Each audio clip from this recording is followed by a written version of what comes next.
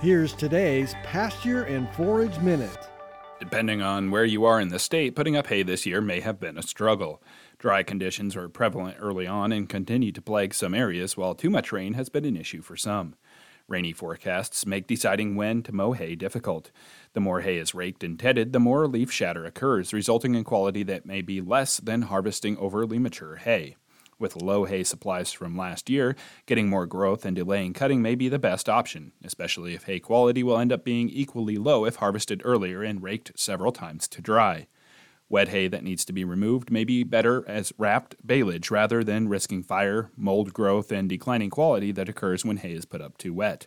If bales are slightly wet, make sure to put them outdoors in an area separated from other hay in case of a fire.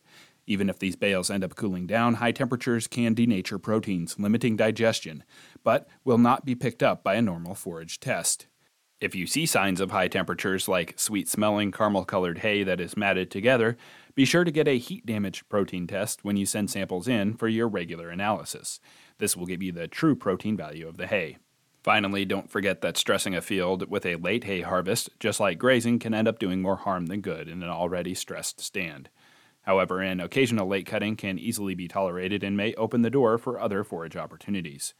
Regrowth after an early August cutting of Sandhills wet meadows was measured in September and contained 16.5% crude protein.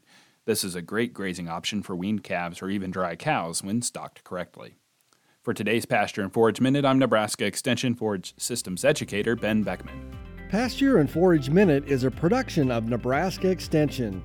For more information on how your university is serving Nebraskans, go to extension.unl.edu.